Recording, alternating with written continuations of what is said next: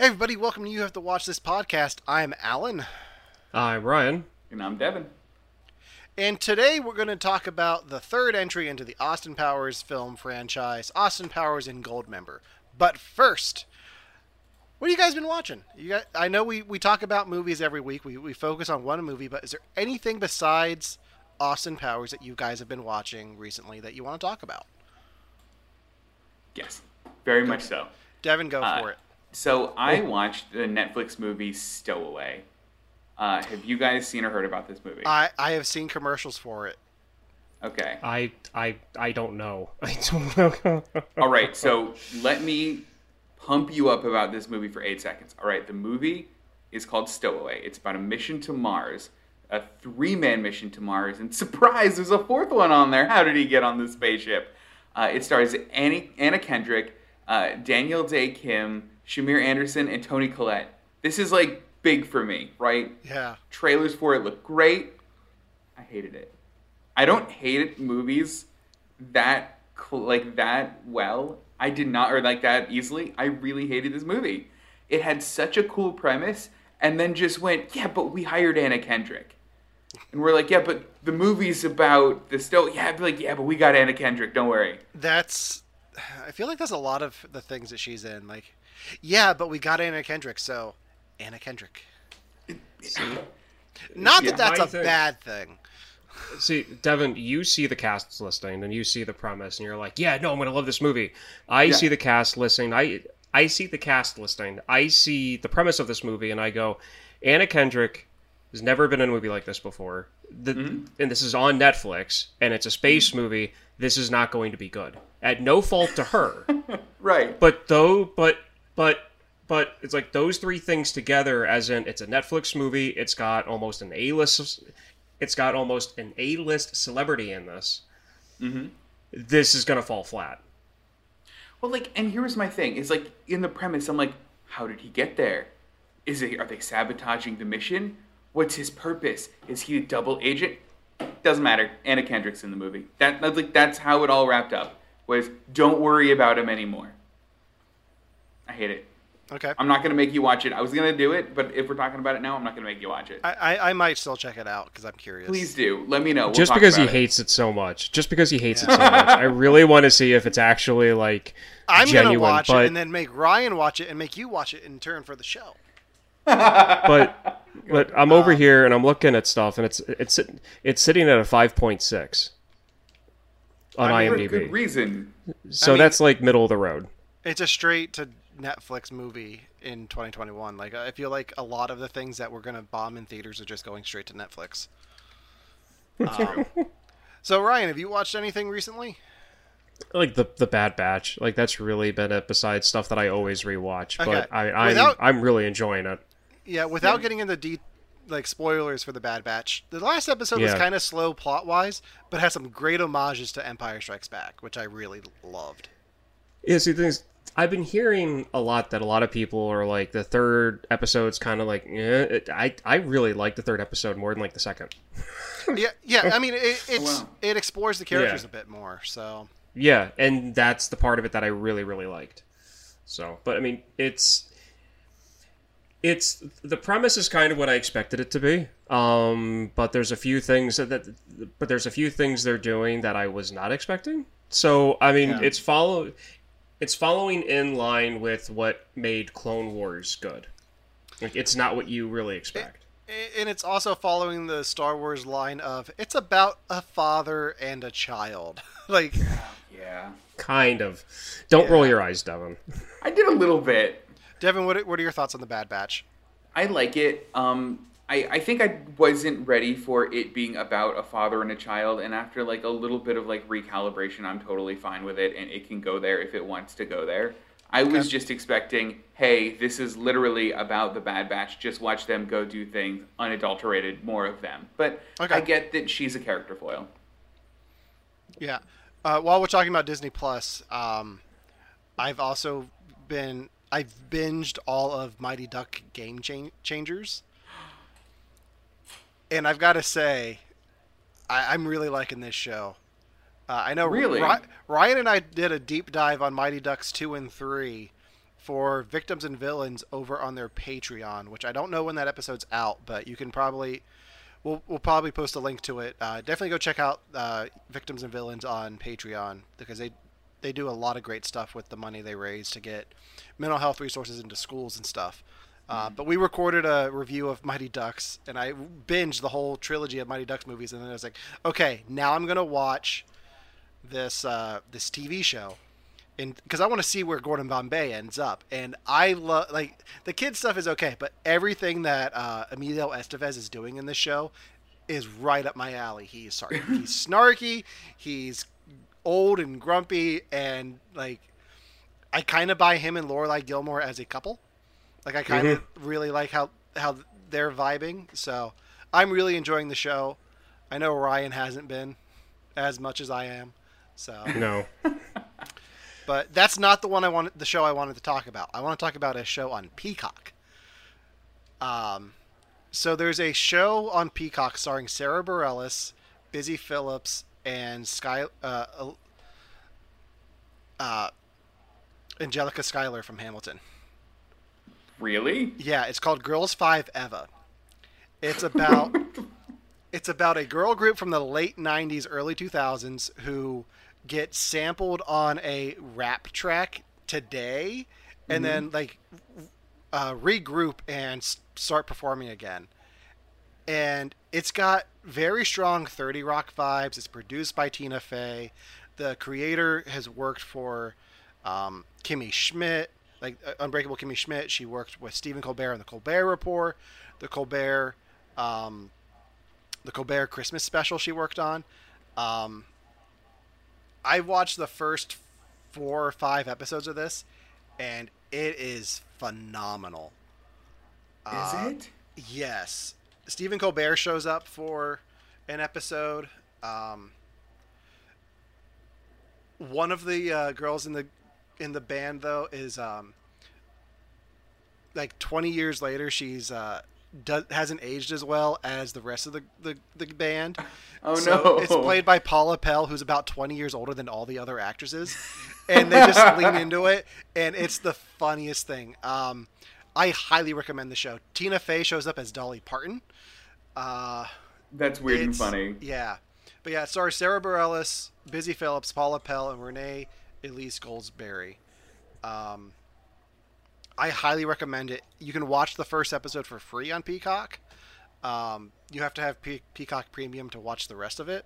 But if you have Comcast, evidently you get Peacock for free, which I just like Peacock Premium for free, which I just found out about. So now I'm able to watch all of that and all of Saved by the Bell. The reboot, not that I have. My wife is, but. So wait a All minute. right. Is all of this like out now, or do they release it week by week? It's all out now. It's all out now? Okay. Yeah, all 8 episodes are out now. I'm gonna have to binge it when I'm back in the US. Because Yeah. it sounds like you had me at 30 Rock, I think. Yeah, it's really. They do like flashbacks to the old music videos too, and like old interviews with I almost said Tucker Carlson, Carson Daly. Boy. Carson Daly. But you like don't see him. You just see like the TRL stage. It's like, oh my god, the flashbacks. Wow.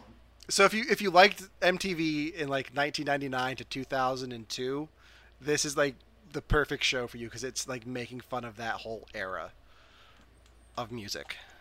That's great because Yeah. that's when I was like 14 to 16. Yeah. You were the So- target audience. I ran home at the Yeah. end of school every day to catch TRL before it turned into Yeah. a dumpster fire. Well, speaking of the year 2002, let's get into today's main topic, which is Austin Powers and Goldmember. Mhm. This was Ryan's Yep. pick for Devin to watch because Devin let slip last week that he has not seen the third Austin Powers movie. And Were then they you said, "Oh no, it's fine." You said, We'll get into that. But Ryan, since this is your episode, go ahead and take it away.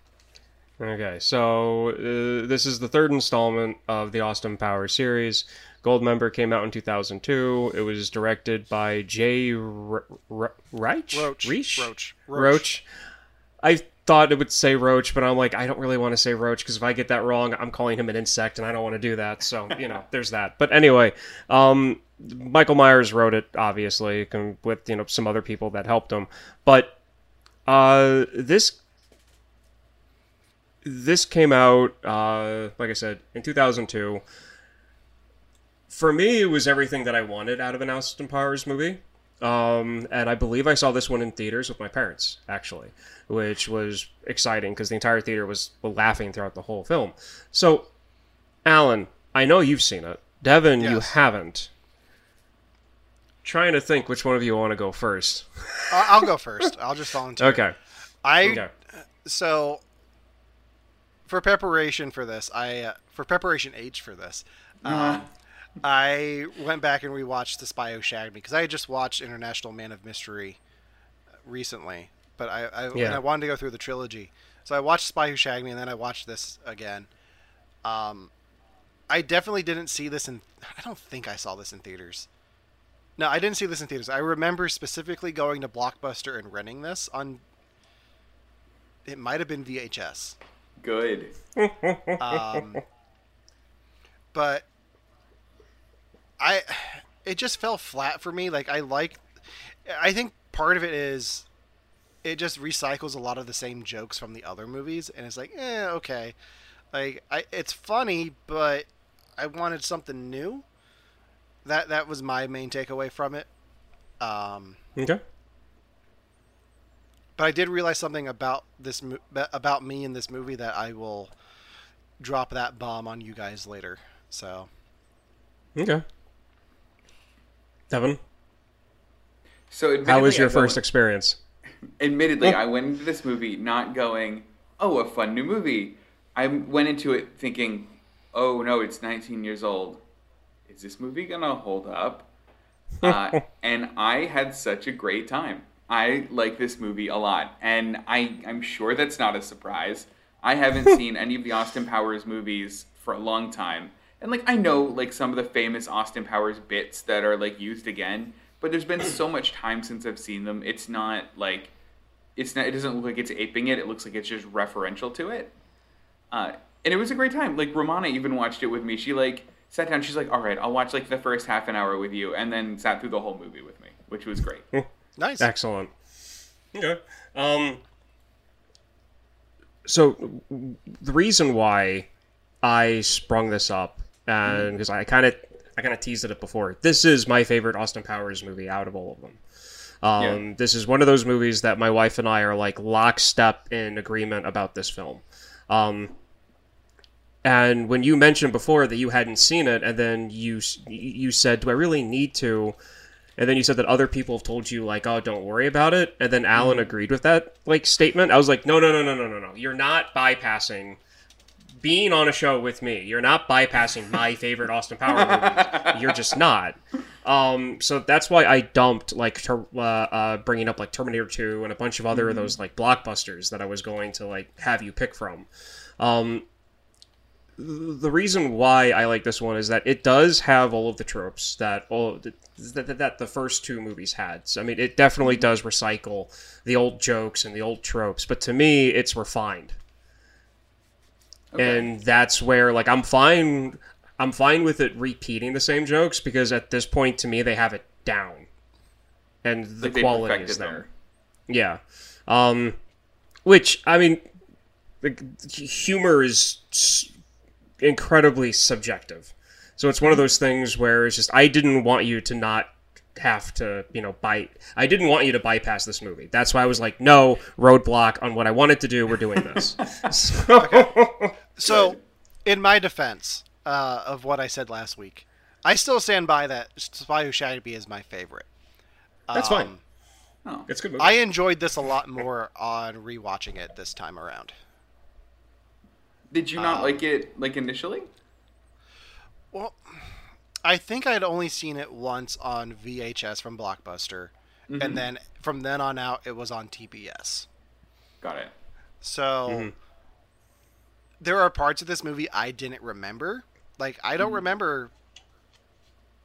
For this and the second one, I don't remember most of the post-credit scenes. I always thought there was one, but evidently there were two in each of them. So, I think that helped play into it a little bit. Vern Troyer flirting with, Britney Spears flirting with Mini Me is just fantastic. Yes. And I don't remember that at all. But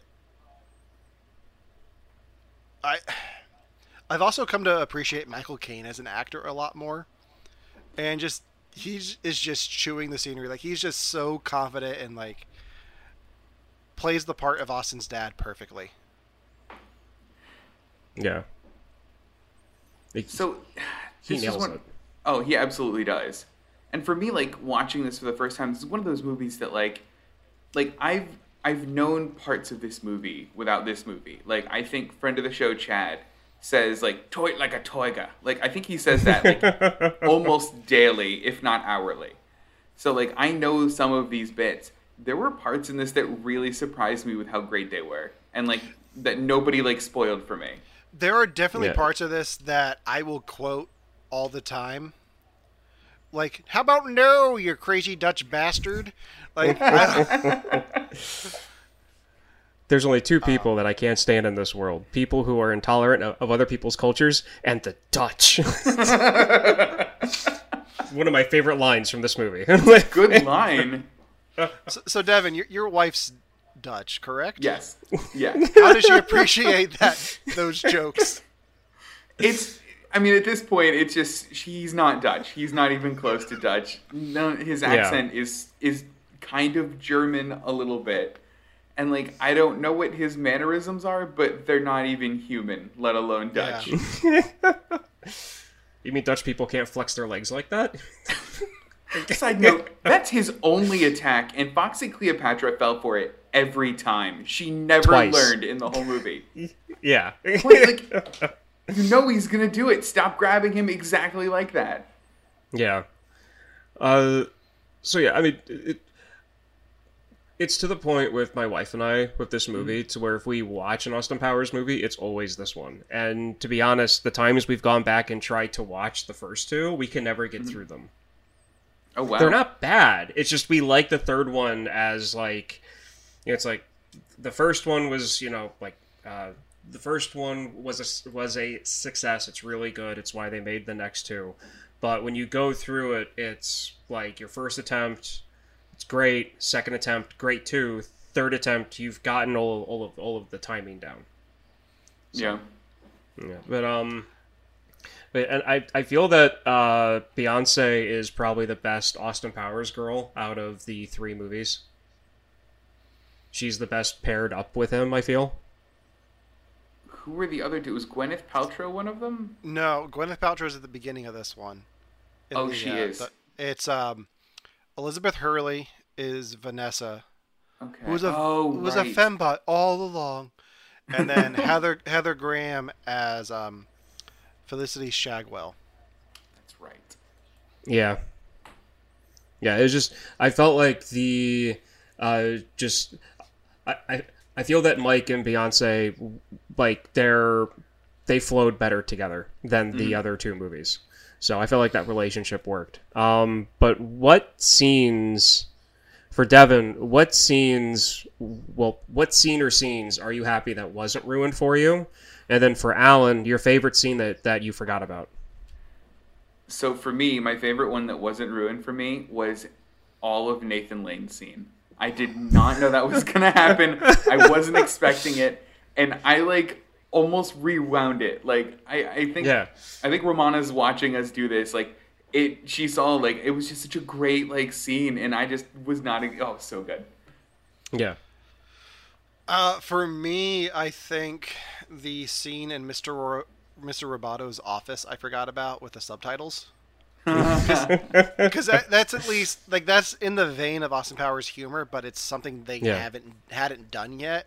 It was more of a Wayne's World joke, and I really appreciated that whole scene with it. Like, no, what he said was blah blah blah. Like, I really enjoyed that. It's that was definitely a good one. My wife and I's favorite scene, because like I said, we're lockstep with this movie, like it's ridiculous, is the prison song. where they're doing the rap video, and for 2002, this is like the best parody of a hip hop video from the late 90s, early millennium. Like everything from like the background dancers to the girls they had on the video to the outfits they were wearing, and even to having like the lyrics edited in the film, because like he's singing and it's broken up because that's how you would have to play them on TV. It was like it's like everything about that, and the fact that like the prisoners never smile in the background even during the video when they're dancing, which still makes them look like, you know, like they never break character. They always have these like gloomy faces on. So it's like that to me just made that scene. Okay, I'm glad you brought up the soundtrack, or the rap song, because I had the soundtrack to this, and they had it edited on that as well. In the exact Excellent. same way. This is what I realized about myself watching this movie. Austin Powers and Goldmember was the first soundtrack I ever bought. And I don't know why. It might have been for Hard Knock Life. It definitely wasn't for the Alfie cover that's in the credits. But yeah, this was the first CD soundtrack that I bought. And now I have like at least probably 100 or so. But this was the first, and I don't have this one anymore. Oh. But yeah. Okay, so one of the things, like one of like a few of the only things that I want to bring up about this that I found out about it. So Michael York and Michael Caine both have like almost 100 movies to their credit, and this was the first movie they did together. And they're both English actors, so I mean that even narrows it down even further. That's really cool though, because like, what a movie to like finally get together on. Exactly, and who knew that it would be a movie that had a line with Michael Caine going, "I thought I smelled cabbage." There are lines in this that I cannot get out of my head, and there's that one, and there's just a bunch of others, and they'll come as we go through this, but when it came to the opening segment of this film, I will definitely say that The Spy Who Shagged Me has a better opening scene. I laugh more at The Spy Who Shagged Me opening than I do in this one, but I love the bit that they do with Tom Cruise and Paltrow and Steven Spielberg. Like, all that thing is great. We have to talk about this, because some of the casting in that is awkward now. Very accurate. And that is why, to be honest, this is, I hate the guy, never want to see him again, but it works. Yeah, so anybody watching who hasn't seen it in a while, so they do the parody with big Hollywood actors playing the characters from Austin Powers. So you got Tom Cruise as Austin Powers, Gwyneth Paltrow is Dixie Normus. Danny DeVito is Mini-Me. But as Dr. Evil, you have Kevin Spacey, which, he's pretty evil. I mean, Yeah, I mean, that's all that really needs to be said about him and this. I mean, it's one of those things where, because there are a few movies that he's in that, it's whatever, but when you go through and watch this now and you see some of the casting choices in this, it's like, oh yeah, no, that fits. And then you're kind of looking at things like, oh my god, this person's like not doing anything anymore. And then, but luckily enough, they're only in it for like 5 seconds total. Yeah. So, there's that. What did you guys think of John Travolta at the end?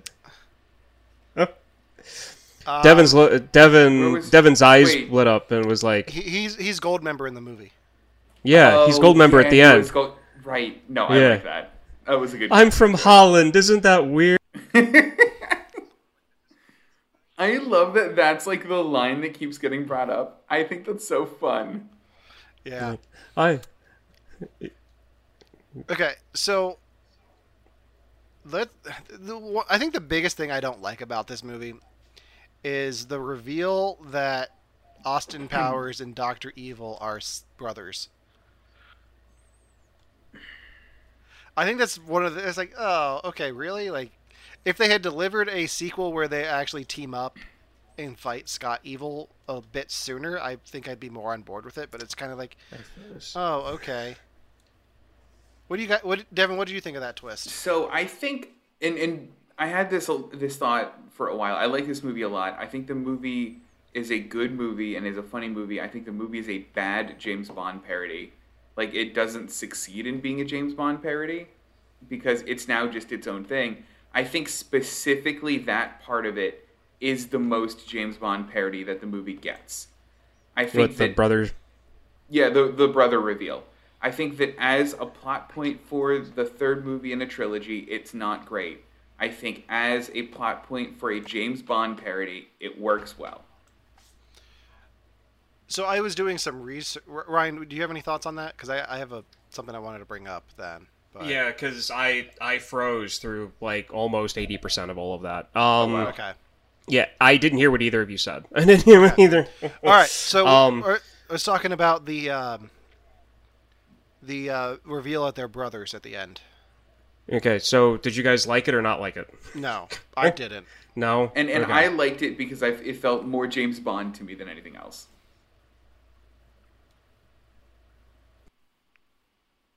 Ryan, did we lose you again? He's not allowed to know what we think about this. This No, is he's just not. He'll never know. I'm here. I'm here. I'm here. I'm here. I'm here. I'm here. Actually, I think that's part of the best part about this movie is that reveal that they're brothers and the reactions they get and just the ridiculousness of it, because that leans into what these Austin Powers movies are. They were making fun of James Bond, and they decided to go their own route on it with making them brothers, because I think that'd be one of the funniest things. I think that'd be one of the biggest twists in a James Bond movie, is that the villain is family. And I feel like that's what they decided to do, was just let's go one step nuttier with it, and then they went for it. And then making the son go completely nuts was great. So, looking at IMDb, I learned something about a James Bond movie I haven't seen yet. Which one? Spectre. Yep, that's what I was talking about. Yeah.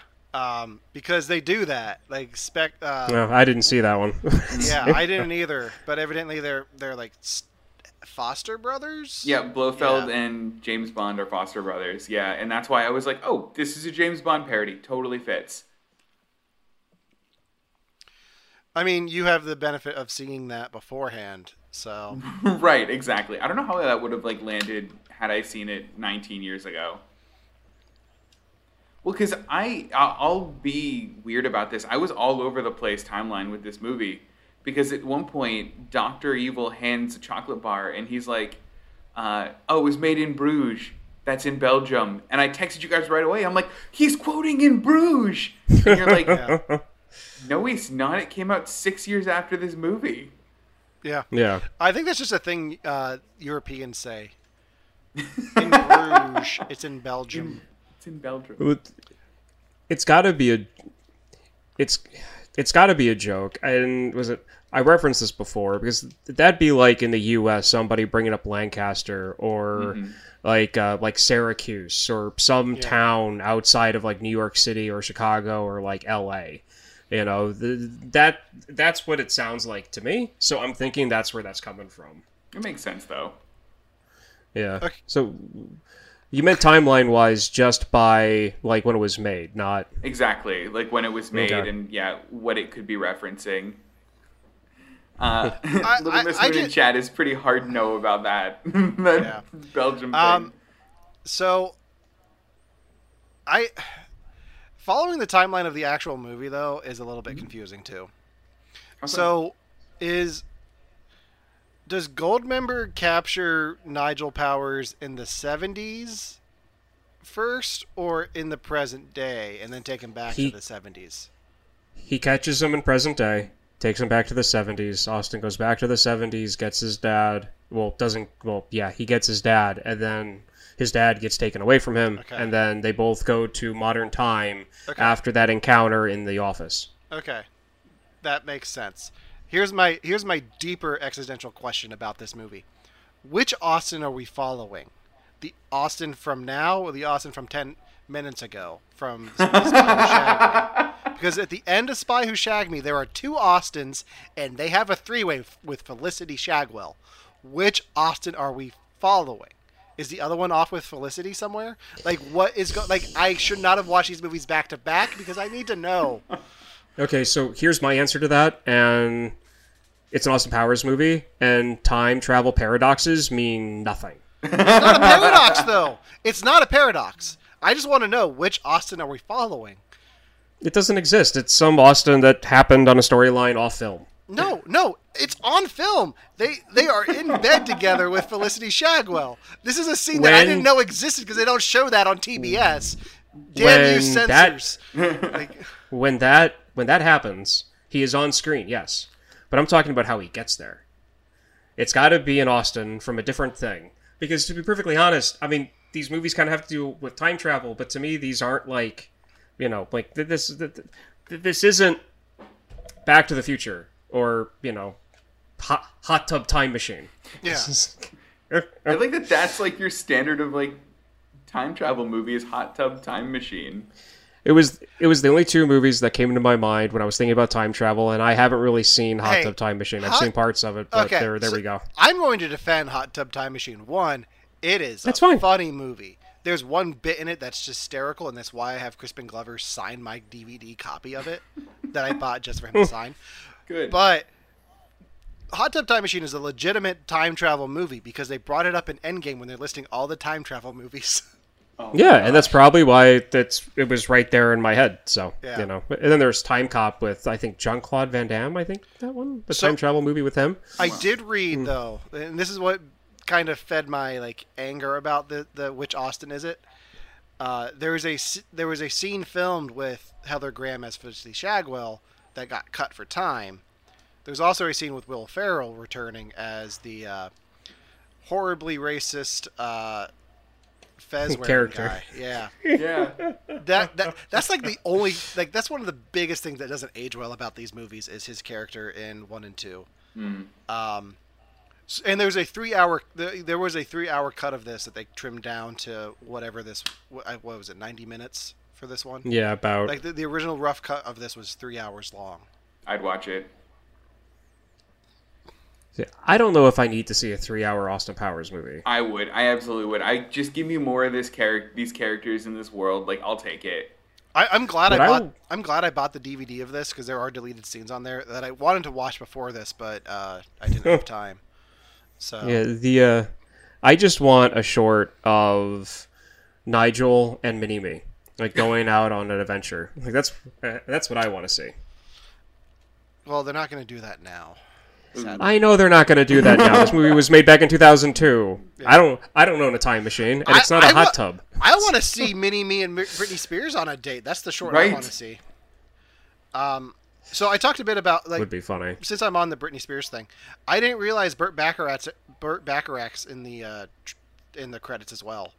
Like that was one of my biggest problems with this movie is that there's no Burt Bacharach melody scene. Like What the World Needs Now or the one with Elvis Costello. Oh, yeah. I didn't realize he was in the credits. I've never watched the credits the whole way through, I guess, because TBS. So I think that's something else that kind of improved it this time around. So okay. So you mentioned Britney Spears. There's a couple of things this movie does that made me go, oh, yeah, that was a pop culture thing. And the biggest moment of that was the freaking Osbournes. That was completely forgot that was a cultural phenomenon, and I'm honestly embarrassed to have been a part of it. No, I'm not. Osbourne show right here. All the love for the Osbournes. Look, I don't hate the Osbournes themselves. I don't like what America did with them. I was part of it, and I'm happy that listen, and I'm happy about it. I think I still have the first 3 seasons on DVD. Listen, I owned the CD. It was Ozzy Osbourne's songs intercut by him just going, "Oh, living next to Pat Boone, eh?" Like that was all the CD was, and I loved it. I love the Osbournes. See, for me, I was just Ozzy yelling at the screen the first time I saw this. Like, yeah, they're just doing the same joke they did before. Like, so yeah, pop culture in 2002 was a interesting thing. Yeah. So this movie came out in summer of 2002. Yeah. What do you guys remember about summer of 2002? Because I can tell you a few things I remember. Oh my gosh, I was 12. Yeah. That's it. I think it's all I remember. Yeah. I know I didn't see this movie. Summer of 2002, in May, you had Spider-Man with Tobey Maguire and Willem Dafoe come out. Attack of the Clones premiered in May as well. I think we just missed that by a day. But one of the things that I really remember and has made a comeback is, let me pull up the picture, Pepsi Blue.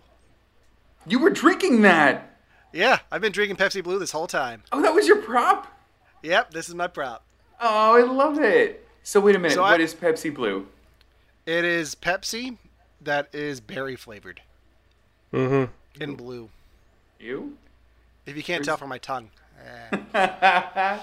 So, But if we ever do, you have to drink this podcast. We'll have to start with Pepsi and Coke because we've never had them. Is it good? you've never had Pepsi? I think there's Oh yeah, you don't drink soda. I forgot about that. No. Yeah, there's a lot of people right now with lifted eyebrows that are new to the show that don't know some of these things about you, Devin. So you can't just drop stuff like this randomly. You've got to be like, okay, I'm going to say something off the wall here, but I've never drank soda before. Look, I've had like a Sprite and a ginger ale occasionally. That's it. Like Those I've are never usually had my a go-to. cola. Yeah. What's that? So, So- this is like the Sprite of colas. Like a berry Sprite of colas. Yeah. So it doesn't So have like a Pepsi taste? Not really. Oh. I'm just over here thinking, like, Alan didn't know what he just did to me mentally, so I got to get this out. So you said summer of 2002, right? Yeah. So I'm thinking, okay, summer 2002. So I Google summer 2002, and I'm looking at different things, and there's like a list of the top 10 pop songs from 2002. And I'm looking through it, and I see like Nelly, If J-Lo, Hero by and a Chad few other Kroeger people. and Josie Scott is not on that list, it's not a real list. It's pop songs, top 10 pop songs. Hero doesn't Hero count as a pop song? Hero was alternative rock. Not to me. Wallflowers, right? You're talking Wallflowers. No, Hero. That's alternative rock. No. Hero by Chad Kroeger and Josie Scott from the Spider-Man soundtrack. The Spider-Man soundtrack was on the list. Okay. Oh, okay.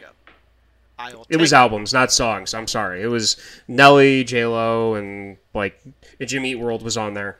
Okay. And I'm thinking to myself, summer 2002, what was I doing? I got a flash. Red high top Chuck Taylors. Almost knee high olive green socks. Baggy shorts that went like 6-7 inches below the knee. Dickies.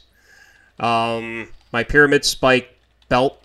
The really goofy old Hot Topic shirts that said like chicks dig scrawny pale guys and stuff like that I was wearing.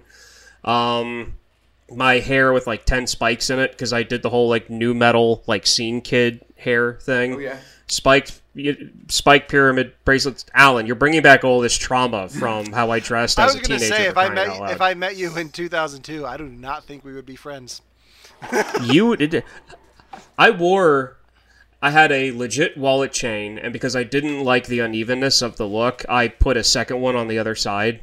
Yeah, Okay, you did. You're to bringing balance it up. You're bringing up my trauma from 2002, fashion-wise. Now, I remember because Will Smith was big in 2002 because Men in Black 2 came out.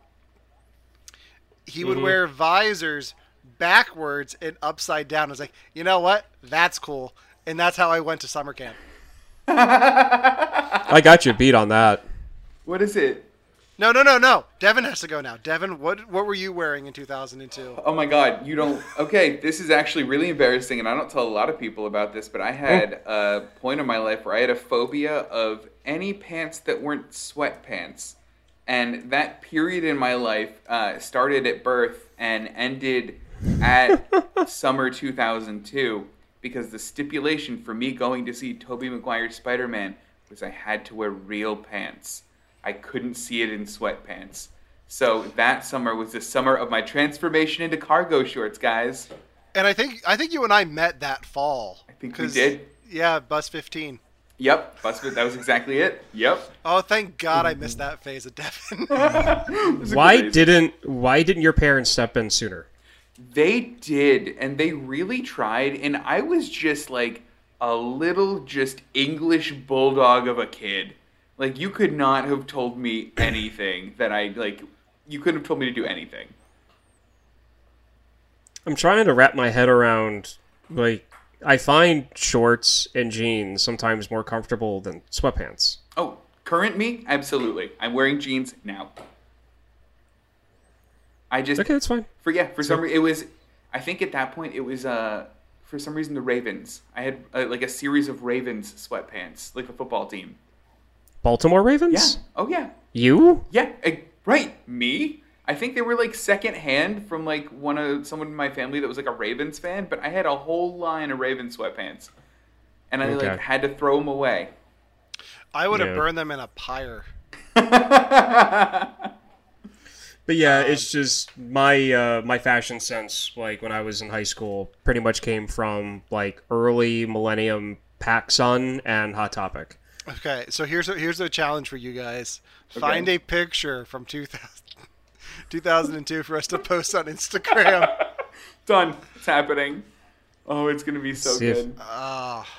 Oh my God, if I could find a picture of me, it might be before 2002 because I've got a real winner. I got a pair of Janko jeans that had a camo stripe down the side. Jeez. Oh man. That was my 8th grade dance. I went with a vintage Vietnam era camo shirt over a black t-shirt that was for like Van Halen, and then I wore a pair of Janko jeans that were extremely big. That had a camo stripe down the side, and I think hiking boots. Why not? Why? And I had a bowl cut at the time too. You had a bowl cut. Mm-hmm. Like you asked for the bowl cut, or were just given one? No, I had a bowl cut my entire life until like freshman year of high school, and I took pizza money my parents left me for like one weekend, and I went to go get a fade, and it's been like that ever since. That's awesome. I love that you got a fade on your own. Yeah. Well, it's because I was the only freshman in a class of seniors in a pottery class, and I made friends with them, and one of them made the comment about like a fade, and I was like, "Oh, okay." Because I was the only freshman kid in a class of seniors, so it's like, yeah, sure, yeah, exactly. Okay, so back to Austin Powers. Mm-hmm. So there's been long rumors about an Austin Powers 4. What would you guys want to see in a sequel to Goldmember? I want Austin Powers and Dr. Evil to team up and try to talk Dr. Evil's son down from Dr. Evil's first plan, which was dropping the nuke down into the center of the earth. Mm-hmm. Because I want his son to be like so off kilter that he's trying to actually like do like his son wants to show that he's better than his dad, so he's trying to actually, you know, commit on the plans that his dad failed at. So he's trying to complete those to show that he's better than his dad. Mm-hmm. And then Dr. Evil and Austin Powers has to team up to stop him, and then halfway through, Dr. Evil realizes that it doesn't matter if they're brothers or not, he's just evil, so then he helps his son. And then they evacuate as much people off the planet as they can, and they just relocate to Mars. I like the end. That took a twist, that took a turn. Devin, because his son is successful and blows up the Earth. Devin, how about you? So here's my thing. I think this would do really well nowadays just because of how like sequels have been coming out. They take place way too far in the future. And they're kind of just rehashing the old jokes again, but this series just does that. And I would be delighted to see these jokes again in a 2021 context. Do it. Mm-hmm. I think it'll be fun.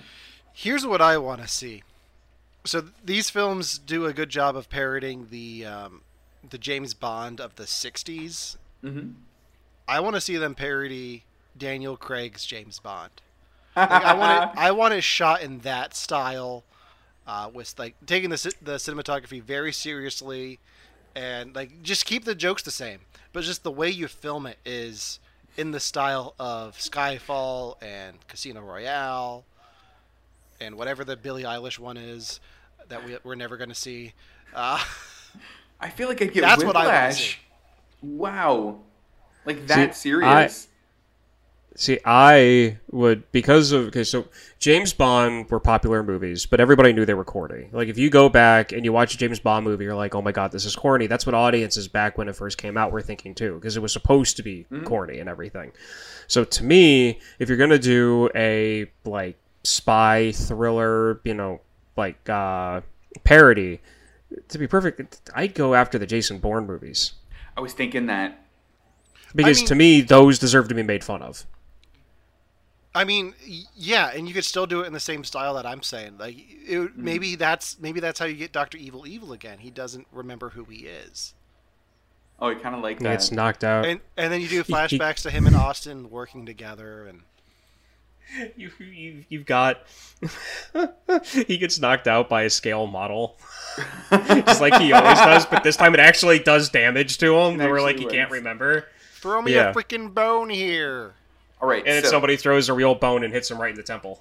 So in our imaginary sequel, what is one running gag among the series that you would just completely cut out? Because there is definitely one that they do it in all three movies, and it never has. I've never laughed at it. I've never liked it, but I just sit through it. I want to know what it is. It's the shadow ones. I don't think the shadow play is ever funny. Where like in this one, like Austin Powers looks like that's one of the funniest parts of the film. And I think they did it in the second one too. Where they do it in the second one. The only part of this of the shadow gag in this one that I enjoy is when it looks like he's giving birth to Mini-Me. Like the rest of them, like, okay. No, like, you made the joke about the arm holding an apple, and you're actually doing that. And now you're doing it. When it looks like he's giving birth to Mini-Me, I love that bit.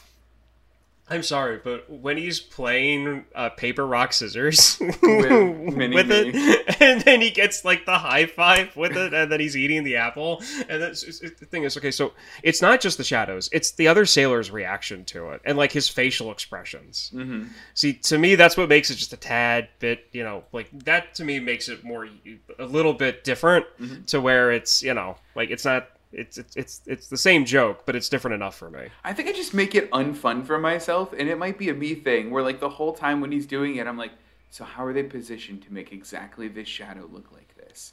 And I'm like just trying to figure out the mechanics of it, like every jerk at a like magic show. You can be disappointed in me. It's fine. I'm disappointed. It's okay. I'm just trying to think of what gag I want to do because I like the gags. Like that's one of the reasons why I like the movie. Like that's one of the reasons why I like the movies. So just trying to. I would probably just get rid of Fat Bastard. Yeah. Yeah, I think I think Mike Myers playing Dr. Evil and Austin Powers at the same time is enough. Mm-hmm. I think you have him play another bad guy maybe, but I think it's time to retire Fat Bastard.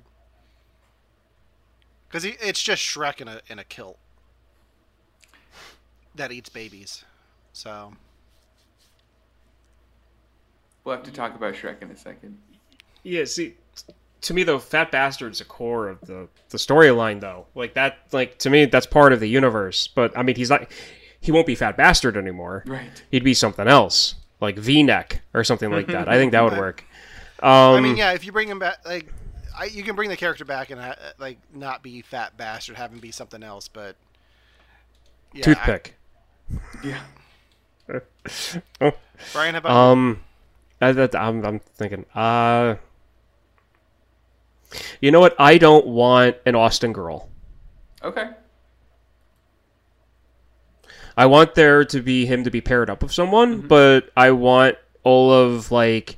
I want to see what happens when he's paired up with a guy, as in with his brother, and then when his brother goes all kooky and runs off, he teams up with like somebody else. But I don't want who he's paired up with to be a love interest. Well, I mean, the notion of a Bond girl is basically out of the franchises now anyway. Yeah. Yeah, so... Yeah. Okay. I feel like just it being Austin Powers, though, you're going to lose a lot of material there for the jokes if you cut out the female lead. Like Well, it doesn't have to be a romantic lead. Like you can have him paired up with Yeah. somebody who's not romantically inclined towards Austin at all. Because and that's fine. the biggest joke in this is like they all are head over heels in love with him immediately.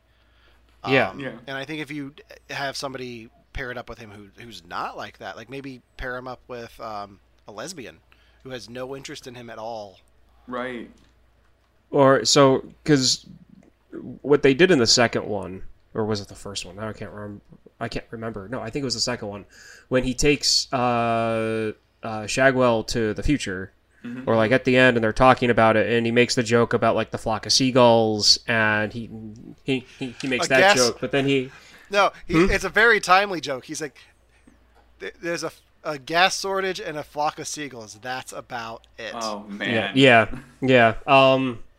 So there's that, but then he also brings up like relationships and like free love and everything, and he's like, yeah, no, like, you know, it's like there's more freedom, but there's also responsibility with it, and it's very cool. You know, like there's that whole thing. Yeah. It would be very interesting to have the character thrown into like now. It would though. I think it would. So like he'd be paired up with somebody from like now. So like there would be no love interest, regardless of who it would, of who it would be. But I still feel like the character could evolve and be funny. You know what would be interesting is you have Austin be in the main timeline from 2002 until 2000 and let's say 23, if this next one comes out. Then you have him travel back to the 90s and back to what a different world it was in the 90s when he was unfrozen for the first time to what it is now, and just having him interact with that different dynamic, I think would be interesting as well. Have you guys ever seen the Rocko's Modern Life like reboot, I guess, episode they did? Because it's basically that, and it's really great. No, I have to look it up now. I haven't seen it. It's on Netflix, right? It is. I really enjoyed it. But I think that's cool, and that brings up something that I was like, I was actually ready to like enjoy with caution this movie, because I know that like Fat Bastard's a character, and you know I know that in 2002 body positivity isn't where it is now. I know that Mini-Me's a main character, and I know that you know sometimes jokes can just get insensitive around there. And the one thing I will say about the movie is that like there was almost no jokes strictly like it almost never punched down. Like the Mini-Me jokes were jokes about Dr. Evil nurturing this adult man. And it was like, you know, it was jokes about that. Or like the Fat Bastard jokes were just look at how disgusting he is. It's not, ew, look at how fat. And I think that's really great of it. Like it aged surprisingly well, better than it could have. I mean, there's maybe one scene that may have not, and you brought up that character's name in the group chat a little while ago. But I think that scene is probably the worst part of this movie. The twin scene is probably the worst part, just because of how the characters are portrayed. Mm-hmm. Yeah. So, but yeah. So what? So my last thing. Mm-hmm. The other two movies, we've all seen them. Mm-hmm. It might have been a while for some of us, not Alan, but it might have been a little bit for you and I, Devin. Mm-hmm. What's your favorite lines or jokes from the other movies? I like, and I think this is from number one, I really love that they named a character a lot of vagina. And only because it's so ridiculous that they named a character in James Bond Pussy Galore that someone had to call it out. Like, that's ridiculous. Yeah. Ryan, do you have yours? Yeah. So, okay, so did you want me to go? Yeah. I can go, okay.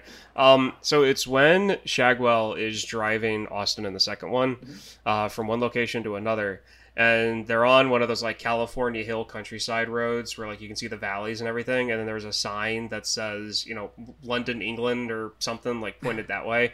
And then Austin looks out and he turns back and he says, you know, it's amazing that the countryside of Britain looks nothing like Southern California. I like that one. I absolutely love that line. I forget which one it is, but I always like the line. Allow me to introduce. What was it? Oh man, I can't remember. Oh, I always liked who does number 2 work for? And Tom Arnold's in the stall next door. He's like, "Yeah, you tell him, buddy." Like, he thinks he's just taking and then Tom Arnold sees the henchman like just sitting in the toilet. Like, "What did you eat?" Like. So that was one thing too. This movie felt like it had less gross out humor than the other ones. Does that track? Yeah. Like, I mean, there was this scene where like Fat Bash's like, "Oh, I don't think I ate corn," but like I think the rest of it was not as gross as it could be. I mean, Beyonce's in it. You gotta class it up for Queen Bee. Exactly. Yeah. Yeah, I think the grossest line in this to me is the whole rosebud comment he makes. Yep. Like, that's the worst thing that happens in this film. I'm trying to think of the first one. It's been a while. Whatever. It's been a while. I watched the opening of it today, but like I said, I couldn't. Like, it was one of those things where it was like, nah, I like the third one more, so I just kind of. Well, that celebrity bit in the beginning of the third one, nobody ruined for me. That was good. All new for me coming in, and I had this thing where I was like, wow, they really didn't cover up a stunt double for Mike Myers very well, did they? Because they really like hide who it is for a while. And like the whole time I'm like, that's not him. This is bad. Why does it look so bad? And it like paid off. And at the same time, though, the effects are really good. It's like, why are they doing like? I do like that they have Steven Spielberg flipping away. Yeah, flipping away and like holding his Oscar. Yeah. Be like, well, this guy says differently. Okay, I want to talk about this for a second. Yeah. The dance numbers in all of these movies are fantastic. Mm-hmm. And I know Mike Myers isn't doing all of the dancing, like he's not doing the flips and stuff. But some of the stuff that he does is impressive, even though it's like he is the one dancing off with Britney Spears. Oh, that's cool. And like when he gets the schoolgirl wig and like, oh man, that's probably my favorite joke of the whole movie. Oops, I did it again, baby. Yeah. What the sad thing is, I remember being at home and watching the episode of Total Request Live when that video dropped. Oh wow! Oh man, what a memory! Yeah. Okay, I've got a question before we wrap this up. Wayne Campbell or Austin Powers? Oh man. I've got my answer. I'm waiting on Devin. Oh, Austin Powers for me. It's Wayne. It's Wayne Campbell. You know, I asked the question and I don't have it. I'm both. I can take them both. Like, they're both completely different to me. Mm-hmm. Two different types of comedy. I appreciate them both. So I'm going to be the middleman and say both. I just thought of something that I thought about when I was watching a little bit of the second one. Have either of you guys seen the Spice World movie with the Spice Girls? Yes. Their homage to the Beatles movies? Yeah. No. Devin? No. No? Okay. Don't worry. I'm not. Okay. Don't worry about it. Just, Devin, if you have time, it's available, watch it, okay? I feel that the Austin Powers movies and the Spice World movie happens in the same universe. I can see that. I mean, from what little I know about them, it seems plausible. I mean, the things that happen in that movie is just it's mostly kind of ridiculous, but the timing's perfect for like when the Spice World movie came out and when the second and third Austin Powers movie came out. I could totally see the events of what Austin Powers is doing going on in the background with the Spice Girls doing their crazy tour stuff that they're doing in the Spice World movie. That's fun. And it's a fun movie. Yeah. So, I mean, don't, like, if you see it, don't wave it off. But I'm not going to do it for this. Just, if it's available, watch it. Believe me, you're not going to be disappointed. You live in London now, Devin. You have to watch Spice. It's almost required viewing. Exactly. Yeah. No, it is. Yeah. Just like for Halloween, if you don't dress up like Austin Powers and go around to everyone, like, yeah, baby, then then we're gonna have to You kick might off get the punched show. in the face. No, I have a brand new thing to be. I watched Eurovision tonight, and this whole team dressed up basically like bananas. And there was this one guy on it who got way too handsy with himself. I'm dressing up as him. Nice. I have pictures. Don't worry. A handsy banana. Handsy banana. That's going to be my costume this year. I have Okay. one last question for you guys. I know we're going a little over time, but I need to know. That's fine. Shrek is 20 years old today. It's another Mike Myers vehicle. It is getting crap on the internet, and it's apparently causing a debate. Some people went back and said it is a terrible movie. We don't know why it was so great. Other people are defending it. Where do we land on Shrek? Shrek is a cinematic classic. It is ahead of its time. It was such a groundbreaking animated comedy for me. Like Pixar is great at storytelling. Shrek is great at jokes. Like it's a great comedy for kids. I wrote a whole paper on its connections to SNL when I was in 7th grade. I think the cast knocks it out of the park. I think the soundtrack is fantastic. Shrek is a classic. I want to know what these people are saying, because, I mean... Somebody wrote a really long, scathing article about how it is unfunny and an embarrassment to comedy, and maybe got it kicked out of the National Movie Archives, but that's like, unconfirmed. Like, do research, but this is a big deal. Like, people are getting really angry about Shrek now. Okay, so I'm so confused because to me,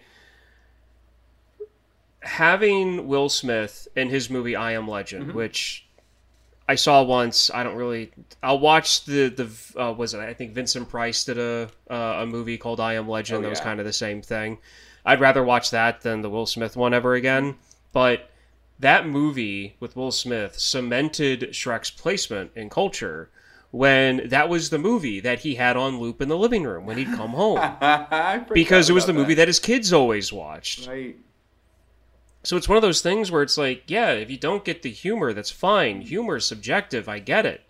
You know, what I find funny, somebody else may not find funny, and that's perfectly fine. I'm not going to tell somebody that they have a crappy sense of humor because they like a joke that I don't. Okay. So I'm looking at the profile of the writer of this article. Okay. And looking at some of the other pieces he wrote.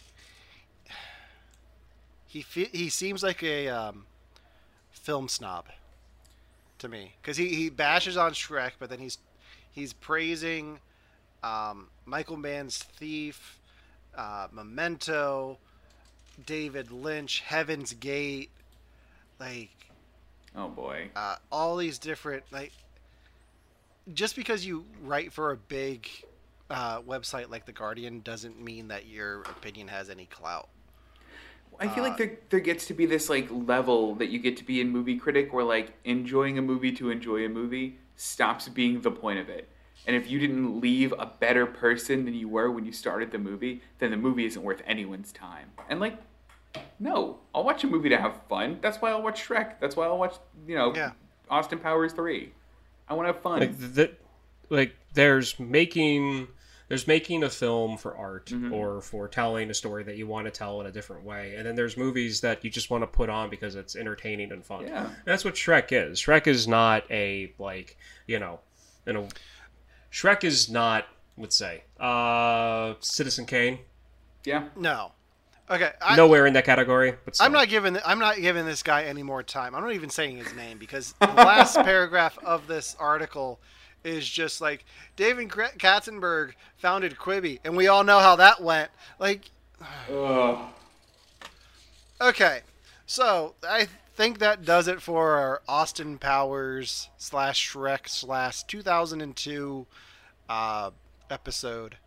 This is the point of the show where we tell you what we're going to do next week, but one of us is going to be MIA. Whoops. Devin's not going to be here, so we're working on getting a guest host to join us.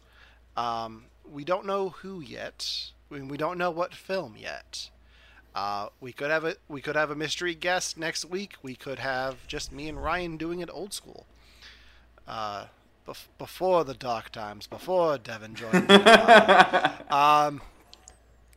So if you want to know what we're doing next week, make sure that you follow us on social media. You can like us on Facebook, where we post all of our status updates there. You can also follow us on Instagram, where we will post reels, images, and stories to keep you up to date on the latest that's happening with the show. If you're watching on Twitch, make sure to hit that follow button. You can also subscribe to us on YouTube if you miss an episode and want to go back and watch it again. We're also an audio podcast, and you can find us on all major podcasting platforms. And I think that does it for today. Before we wrap this up, I wanted to get you guys to do this. Give me your best Austin Powers impression for the sign. Oh my gosh. What's a good Austin Powers line? Do I make you Randy, baby? That's it, yeah. Devin, oh my what's gosh. yours? That's as loud as you're getting me. That's as loud as you're getting. Do I make you horny, baby? Randy. There it is. That was my best. Yeah, baby, yeah. Oh, my blue tongue. My tongue is so blue from the Pepsi, yeah. All right, for you have to watch this podcast, I'm Alan. I'm Ryan. And I'm Devin. And catch you later.